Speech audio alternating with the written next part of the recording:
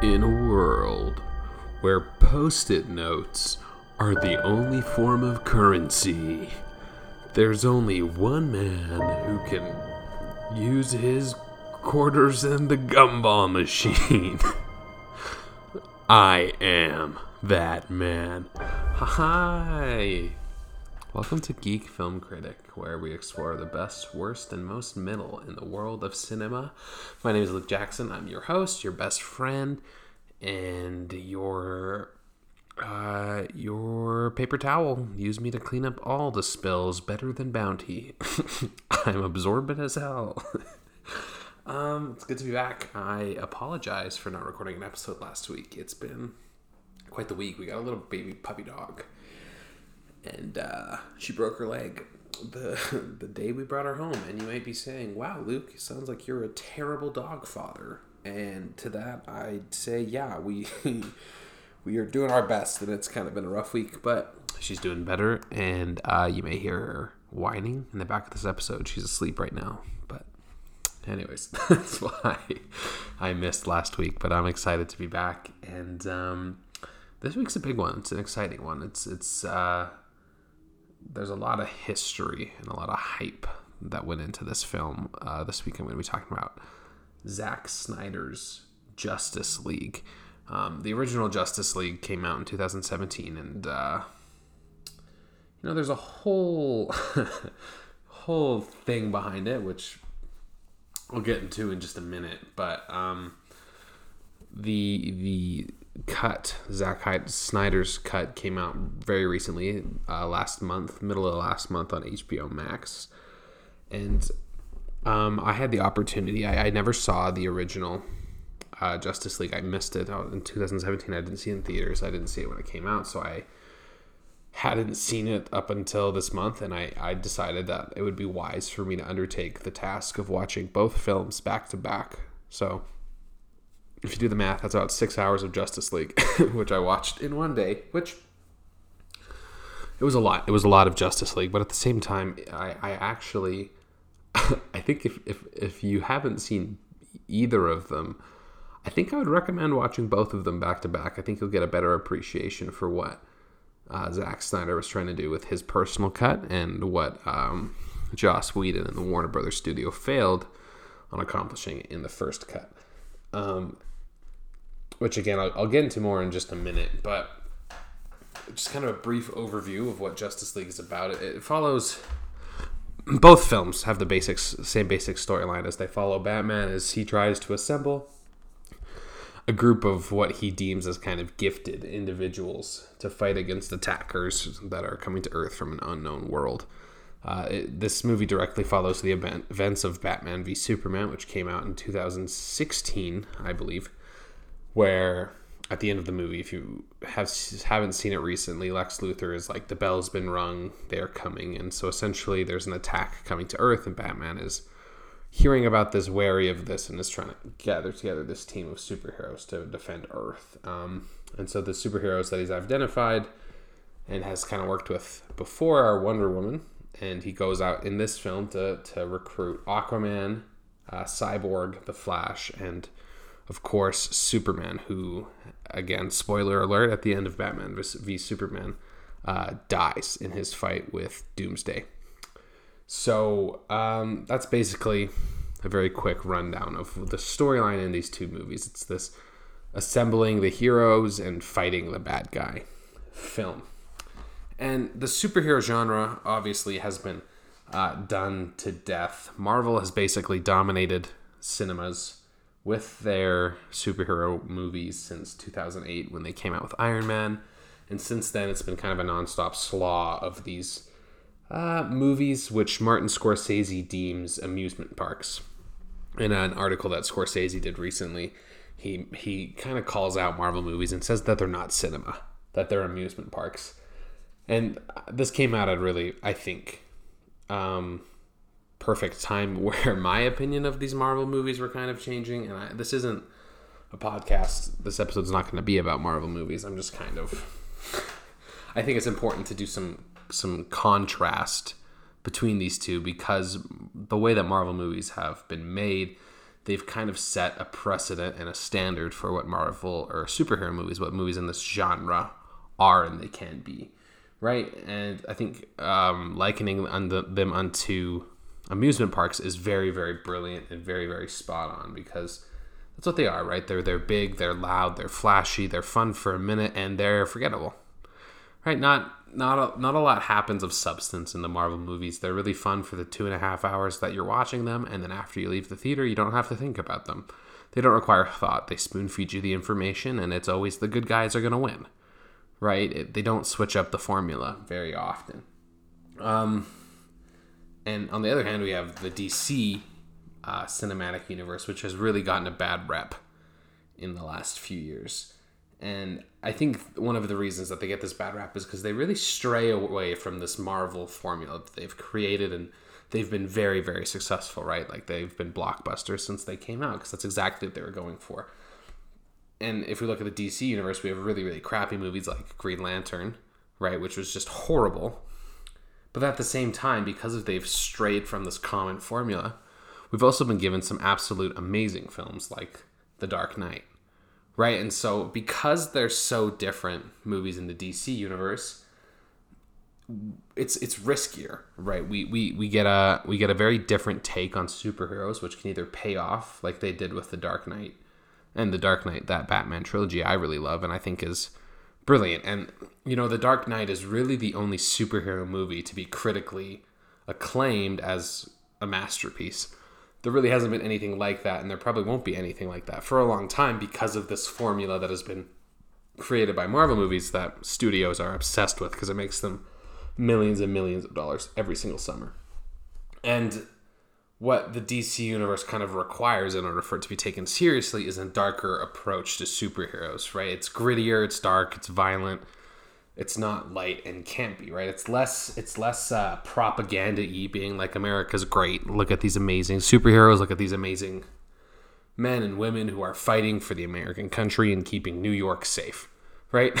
That's essentially the Marvel movies. But in DC, there's kind of more of an underlying concept of social commentary, where it's, what does it take to break a man or a woman, or the darkness that lies in society, or what darkness comes out when you try to fight for the right thing, right? Like that's definitely more focused on in these DC movies. And so in order for it to be successful, there needs to be a darker approach, because it's a darker universe. And so there's this contrast, and that's where the problem with, for me anyways, the original Justice League came in when I watched it, right? And the story behind it is sad, because Zack Snyder ended up leaving the project after his daughter tragically died, and he couldn't. I mean, he made the right choice by deciding to spend time with his family and his loved ones who really needed it at that time. And so the project got passed over to Joss Whedon, and Warner Brothers had already had some issues with kind of Zack Snyder's visions for these films. Batman v Superman didn't do too well. Man of Steel was kind of whatever. These movies weren't doing as well as they wanted to do. And so obviously what Warner Brothers want, and what every studio wants, is to make a buttload of money. And the way that they do that is by copying the Marvel formula, right? So who better to bring on than Joss Whedon, who worked on Age of Ultron and who's kind of been this indie superstar in the world of cinema, right? He did things like Cabin in the Woods and Firefly and Dr. Horrible's, I can't remember the full title, Dr. Horrible's something sing-along. That film where, and these movies, and he did Buffy the Vampire Slayer as well, and also Freaks and Geeks, right? He has this catalog of projects that are campy, right? They're indie, they have these really token characters, they're goofy, right? There's this underlying romance in all of them. And so Joss Whedon took on this project, and he definitely made it a Joss Whedon project. And so, Joss Whedon, especially with the current allegations that are coming out, which I'm not going to go into, but if you're interested, you can just Google them. There are just a lot of allegations about him kind of being a little bit racist and a little bit sexist and a little bit hard-headed on set.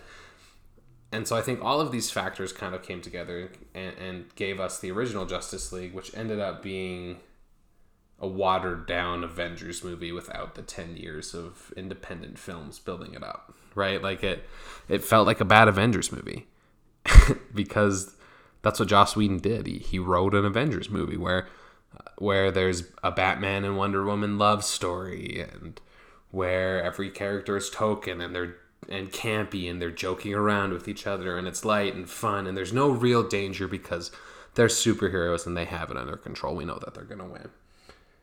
But we didn't care about these characters because we didn't have the 10 years of other movies building up to this, right? What made the original Avengers so exciting in 2012 was the fact that there were 5 entire movies dedicated to building this universe. Justice League didn't have that. And at the same time, in the other movies that Zack Snyder had done, Man of Steel and Batman v Superman, he wasn't going for that, right? He was never trying to copycat the Marvel universe. But Warner Brothers wanted that because it makes so much money. And Joss Whedon did that. And so the first original cut was so disappointing because it turned into that, and it didn't feel like it was doing these characters which existed already in these 2 previous movies justice, right? It felt like it was just cliche and grabbing for our money, right? Because Batman vs Superman and Man of Steel, they were never Avengers type movies, right? It was supposed to be these 2 epic, longer, dark stories, character studies of Superman and Batman, and kind of their struggles with being human and their struggles with understanding the good and the bad in humanity, right? And what we're now learning about what this story was culminating in, with all of kind of the hype around Zack Snyder's Justice League, is that eventually these stories were supposed to end in the death of Batman, the death of Wonder Woman, the death of Aquaman, right? All of these characters were supposed to die. It was supposed to be an epic tale that ended, not not a universe that was created to make a new sequel and a new show for the next infinity years, which is what we're getting with the Marvel movies, right? We're going to get a new Marvel movie for the rest of forever, and we're going to get new Marvel TV shows for the rest of forever because everyone will undyingly support them because they're easy to watch and they're fun, right? And so when Warner Brothers tried to recreate that, it clearly didn't work out. And so what Zack Snyder's cut of Justice League did is it kind of did this vision justice, in a sense. His vision of creating a different universe, his vision of this darker character studies of these superheroes, which he loves, right? And in my mind, it was undoubtedly better than the original cut. And it didn't feel like I was watching a different cut of the film, but it felt like an entirely different film altogether. And I was blown away by it. I was really impressed. And I think probably a reason that I was really impressed is because I watched them back to back, and I had been doing it for 6 hours. So maybe maybe I was a little bit biased and a little bit overtired. But what I wanted to do in this podcast is I encourage you to go watch. Again, if you have 6 hours on your hand, go watch both of them back to back. But if not, I'm going to kind of highlight a few of the differences that, for me, made this movie, Zack Snyder's Justice League, a success. And in turn, I'm sure I'll be highlighting what made Joss Whedon's Justice League a flop, in my personal opinion. The first difference I wanted to go into was some things with Wonder Woman. Wonder Woman is introduced in this film in a scene where she's thwarting these bank robbers in London. And these bank robbers are kind of this local terrorist group whose mentality is to just kind of destroy a city block because human beings are the plague and human beings are the issue, and there just needs to be a cleansing, right? And so Wonder Woman comes in and whoops all their butts. And in this Zack Snyder's Justice League, there's this one part which really, to me, made and encapsulated the differences in these films, where Wonder Woman throws one of these thugs into the wall. You know, he has this big Tommy gun, and she runs up and throws him into the stone wall of this bank.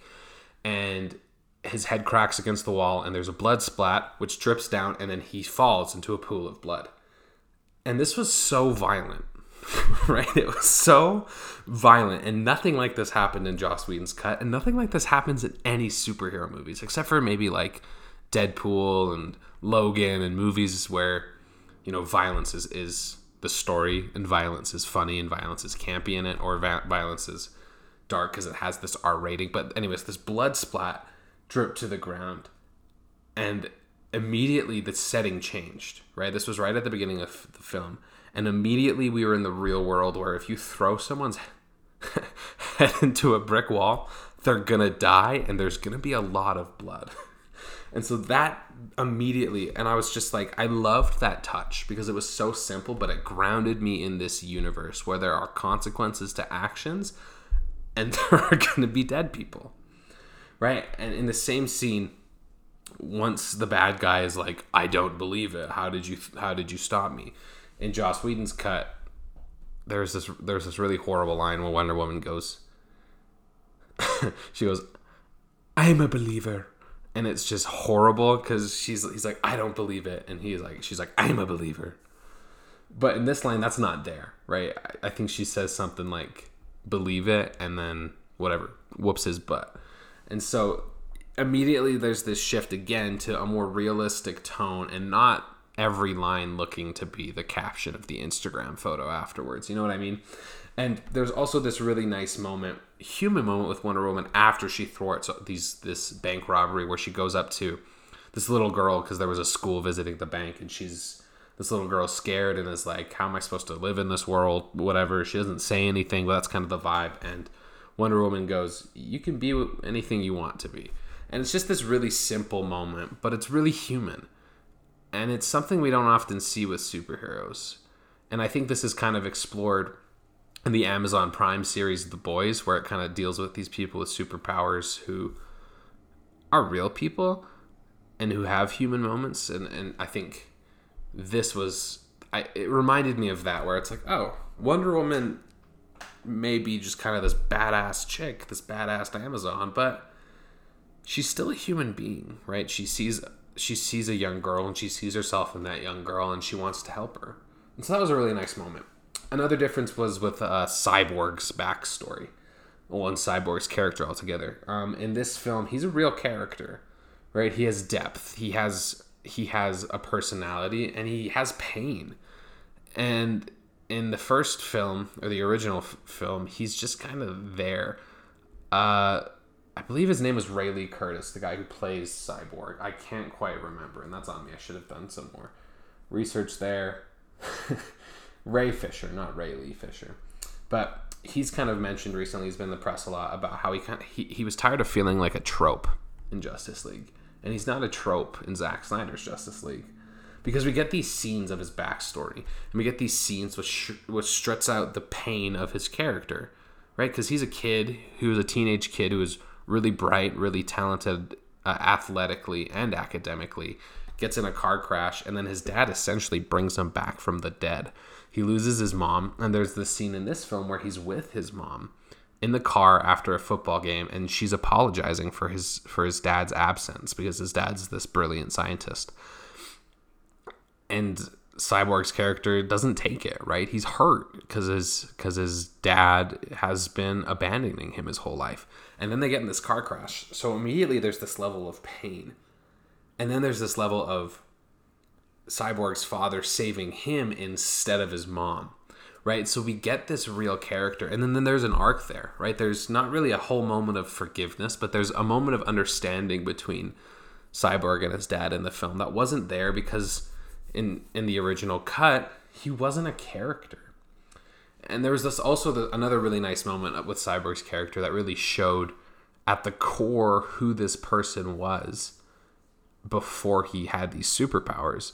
Is he's kind of learning to understand his superpowers and understands that he can hack in any system and change things. And there's this really brief shot of this woman who's lost her job or been evicted from her house, has a really rough go, and has like $28 in her bank account. And he goes in and he adds like, I don't know, $10,000 into her bank account, $100,000, so a lot of cash, because he wants to help her out because he's a good person. And it's such a small thing, right? It was a 30-second sequence, but it shows us who this character is. And none of that existed in the original cut. And we're going to move over to Aquaman now. In the original cut, there's this scene where Aquaman and Batman finally meet. And Batman's like, "You talk to fish?" And it's this really dumb line, which makes Aquaman seem like the kind of ridiculous character that he's been made out to be on the internet. And I'm sure in the original cut, the intent was to kind of wink at that a little bit. But all it did is it made Aquaman once again feel like this kind of lame character and he's never been a lame character, right? If you read the Aquaman comics, you see that he has a lot of depth. It's just in popular culture that he's been made out to be this kind of weaker character. Anyways, that's cut out. And instead we get this guy in an Icelandic village who's taking care of these people. Again, it shows his character. And he's not campy. They have a real conversation where Bruce Wayne's like, "We need your help because I know that you're a good person and I know that you want to help us out." But Aquaman at this point in the film isn't having it. And he goes into the ocean and he leaves. And so and even the way that this was shot, there was one shot specifically where Aquaman is in this bar, this tavern, whatever, and Bruce Wayne's there trying to talk with him. And there's all these Icelandic people around and they're speaking Icelandic. And in the original cut, it's all close-ups. And there was this one shot where it kind of sweeps around the bar and shows the scope of this bar. And it was a beautiful shot. And it was just that touch of, I guess, I don't know, that artistic touch or that real touch that showed that the world was bigger than Aquaman and Bruce Wayne at this time. That there were people who were going to be affected.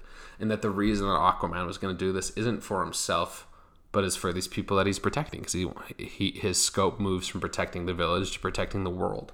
And so, again, these really, really simple things that make a big difference. A couple more things is Steppenwolf, the villain's character. In the original cut, he's kind of driven by, well, it's the same overall story where he's driven by these 3 boxes to summon this evil force to take over the earth. And in the original, he referred to these 3 boxes as Mother. But in Zack Snyder's cut, he refers to them as just power boxes that are summoning Darkseid, he's essentially the Thanos of this universe, right? He's the big world destroyer bad guy. I think he's more evil than Thanos. Thanos is kind of more of like a neutral evil where he's using logic and reasoning to destroy the earth, and then Darkseid is just kind of kill everyone evil. But Steppenwolf, this bad guy in this film, is fallen from Darkseid's order. He's fallen from a place at Darkseid's side.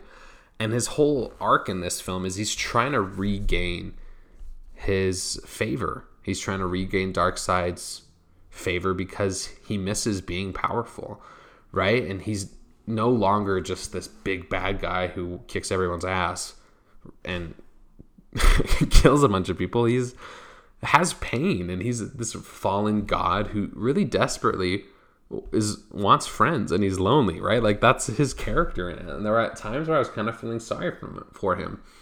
And one little detail that I love too is when he would fight with the Amazons or the people of Atlantis, they put up a fight, right? He really almost lost every time we saw him on the screen.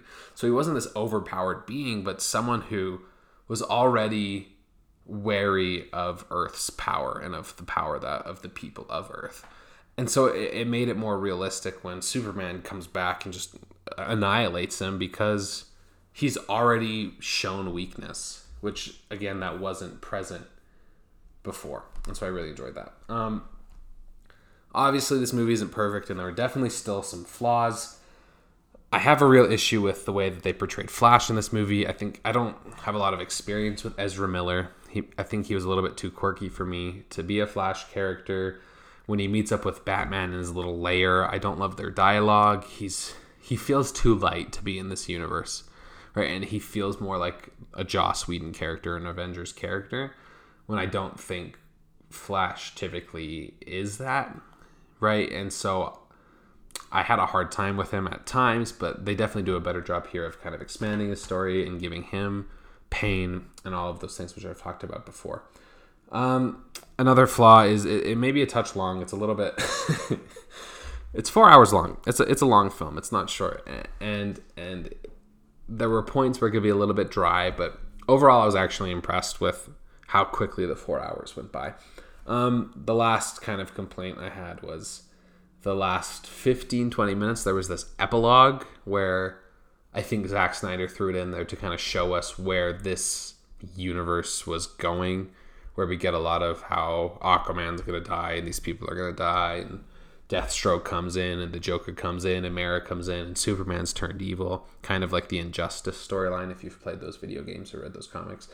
But the epilogue was just kind of whatever, and it felt rushed because I think it was just like a little taste. It was almost like a trailer to what Zack Snyder was going to keep doing after this film, if he hadn't have bailed, if the Snyderverse was still a thing, whatever. And like whatever, it was fine, but it just wasn't my favorite, the epilogue. Jared Leto as the Joker is fine. Yeah, it was just the only part of the movie that felt whatever to me, fine to me. And so it didn't really seem to fit. But overall, I think this film is super commendable. Yeah, I think it's really amazing that Zack Snyder came back. That's pretty ballsy to do and release this cut. And I think because he came back after such a tragic event, there's so much heart in this movie and so much passion that's so evident, that each thought and each decision was so thought out and so cared about, because this was a passion project that Zack Snyder was no longer just doing for him, and he wasn't doing it for a studio, but he was doing it for his daughter, right? And that was a big deal to him. So he did a great job of making this movie a passion project. And I think that's really, really commendable. And yeah, that's kind of the film. I really encourage you guys to go check it out, because it's an interesting watch. And what we're gonna do next is I'm gonna read a couple of reviews, and that kind of contrasts my view of this film. And so we'll hop right into that. The first review I'm going to read is a 1-star review from IMDb user Olson J. Olson J says, "If you just reduced all the annoying slow motion scenes with terrible music, you would end up with a movie with a reasonable length. The aspect ratio is annoying too. I get it's formatted for IMAX, but given how this release was fully intended for home streaming, why subject viewers to a distracting boxed picture? Don't waste your time." That's their review. So I guess this was just me, because after I tried to stay away from sort of articles and news about the film before I saw it, but as I went back in, there's a lot of things out there about how much slow motion was in this movie. And I guess it was just me, but I didn't find there to be an overwhelming amount of slow motion in the film. It was definitely present, but in every superhero movie that's present, right? Because it's these heavy action fighting sequence. I feel like in every action movie there's a lot of slow motion, so we can catch everything in these really fast-paced moments. But I didn't hate it or even find that it was overwhelming. And so IGN went in and actually recorded each second of slow motion shots in this film, and there's around 24 minutes of them. And so let's say that each slow motion shot is half speed, 0.5 speed. So 1 second would be 2 seconds. if that's the math, I could be wrong. But anyways, and so if that's the math, then 12 minutes of real-time footage would be 24 minutes of slow-time footage. And so if we sped up all of the slow motion scenes, this movie would still be 3 hours and 48 minutes long. If we cut out the slow-mo completely, we got a movie that's 3 hours and 36 minutes, which in today's standards is not a reasonable length. So my man Olson J is discounting this movie over 24 minutes, right? That's his complaint, is that 24 minutes were too slow. Like literally the frame rate was too slow for him. Like, that's an episode of The Office. I think that's a really silly complaint, to be like, there's too much slow-mo. And it feels like one of those things, especially as I've gone on the internet afterwards, where it's one of those things where, like, the internet says it's bad, so people who can't form their own opinions are like, oh, yeah, it's too much slow-mo. And I feel like the similar thing happened with Batman v Superman 2, is because, I didn't hate that movie. And I'd love to have a discussion with anyone about it, because I don't think it's that bad. I haven't seen it in a while, and maybe my opinions changed over the last couple of years. But I feel like every time I've met someone who says Batman v Superman sucks, it's the worst movie I've ever seen, and I say, well, why do you think that? I've never gotten a straight answer, right? It's just like, oh, it's bad. And so I feel like it's one of those things where it's like, the internet has told me this, so it is true. And form your own opinion. If you like it, like it. If you hate it, whatever. But like, back that up. Have reasons to hate it, right? And I think a lot of people hate it too is because it's not an amusement park ride.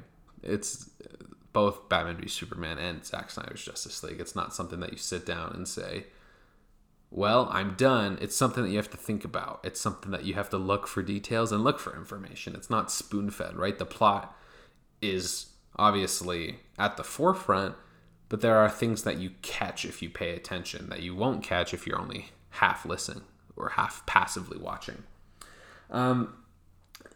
Olsen J also mentions the 4:3 aspect ratio, and I think people who are distracted by a 4:3 box ratio are the same people who won't watch a foreign language film because they have to read subtitles, right? It feels like the same argument. That's such a weird thing to get caught up on and be like, oh, what's up with this ratio? I hate it, right? Because it was shot for IMAX, and one of the things that this ratio does is it captures everything in the frame. If it's stretched out, you're going to cut off the top and bottom of it, right? That's just what you have to do. And there are visual things that you'll miss. An example of this, which isn't from this film, because I don't think we didn't see it in a regular ratio, right? But in The Simpsons just got added to Disney+. And they changed the aspect ratio to fit your screen for home viewing. And you miss visual gags. You miss jokes that the writers purposely put in there.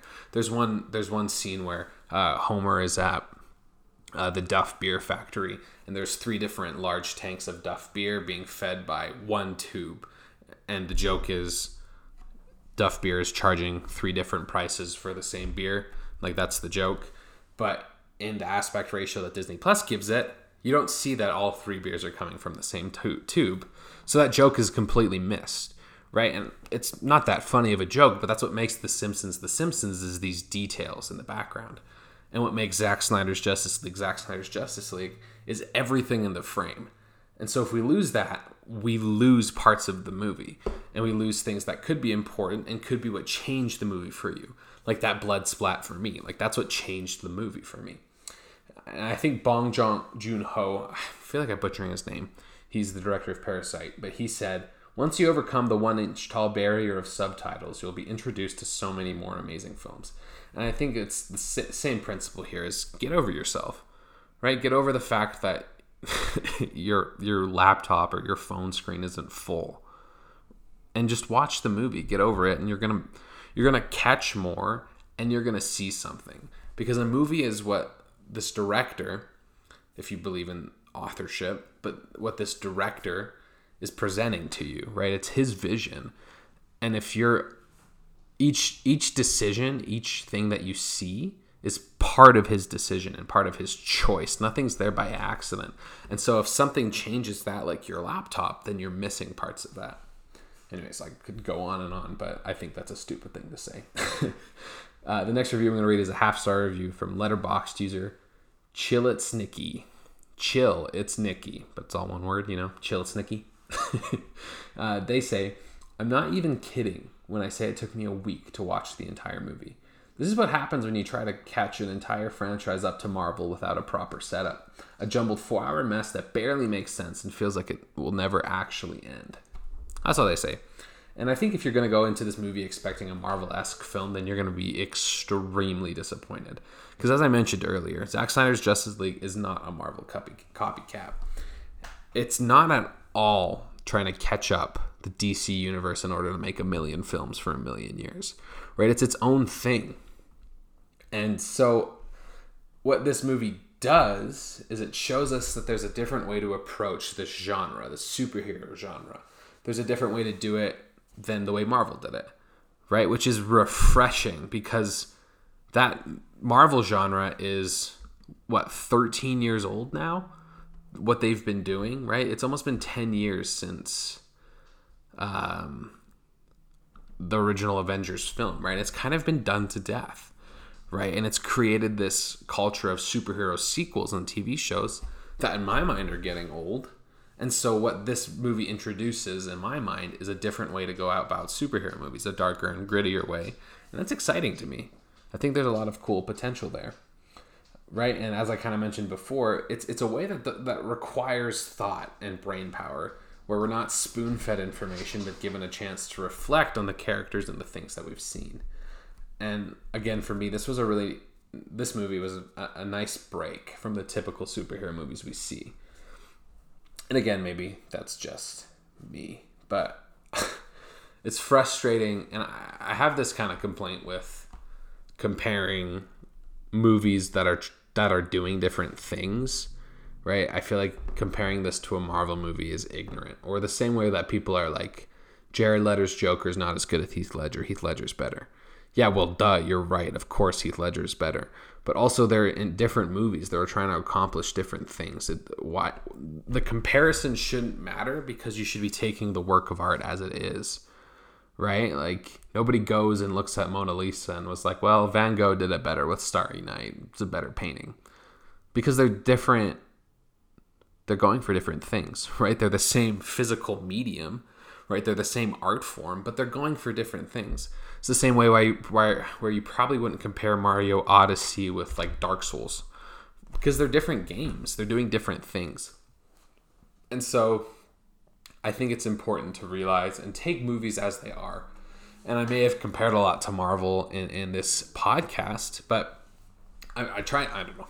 I think I was trying to do so in a way that just shows the contrast instead of being like, this is better than this. It shows that there's a difference there, that there's not one way to do it. Personally, I do like the DC universe better. I think Marvel has done a better consistent job, but I mean, The Dark Knight is one of my favorite movies of all time. And I think The Dark Knight went above and beyond what any superhero movie has done in the last 10 years. And that's just my opinion. But what do I know, right? And so, in summary, is Zack Snyder's Justice League the best movie ever made? Absolutely not. Is it the best superhero movie ever? Definitely it's not. But in terms of a director's cut, I think it's pretty impressive and very commendable and passionate as hell. And I'm so glad that Zack Snyder came back and released this cut so people could finally see his vision, because it's been watered down from Man of Steel. It's been watered down from the beginning, and we finally got to get a taste of what he was actually going for. Do I want the Snyderverse to come back, and am I behind this Restore the Snyderverse kind of movement happening on Twitter? Not really. You know, I'm okay with the trilogy. I'm okay with Man of Steel, Batman v Superman, Zack Snyder's Justice League. I'm okay with it. I don't need more. and maybe it's just because I need a break from superhero movies. And maybe that's just because I'm getting older, right? I'm not a 16-year-old kid who goes to the comic book store every week. But as for now, I'm very content with this epic tale, and I really enjoyed it. So that's going to do it for me today. If you like what you heard, please share it with your friends. I appreciate everyone who listens. If you want to follow me on Twitter or shoot me an email, I'm at __2_ Luke Jackson on Twitter, and luke.jackson@thegeekwave.com if you want to send me an email. If there's a movie you want me to do, if you have a comment, if you want to tell me how stupid I am, please go ahead. I'd love that. Until next time, I'm going to leave you with the very, very wise words of a Letterboxd user named Shy Shark, who says, Pooh Man P.O. Big Chungus Jackie. For Geek Film Critic, I'm Luke Jackson.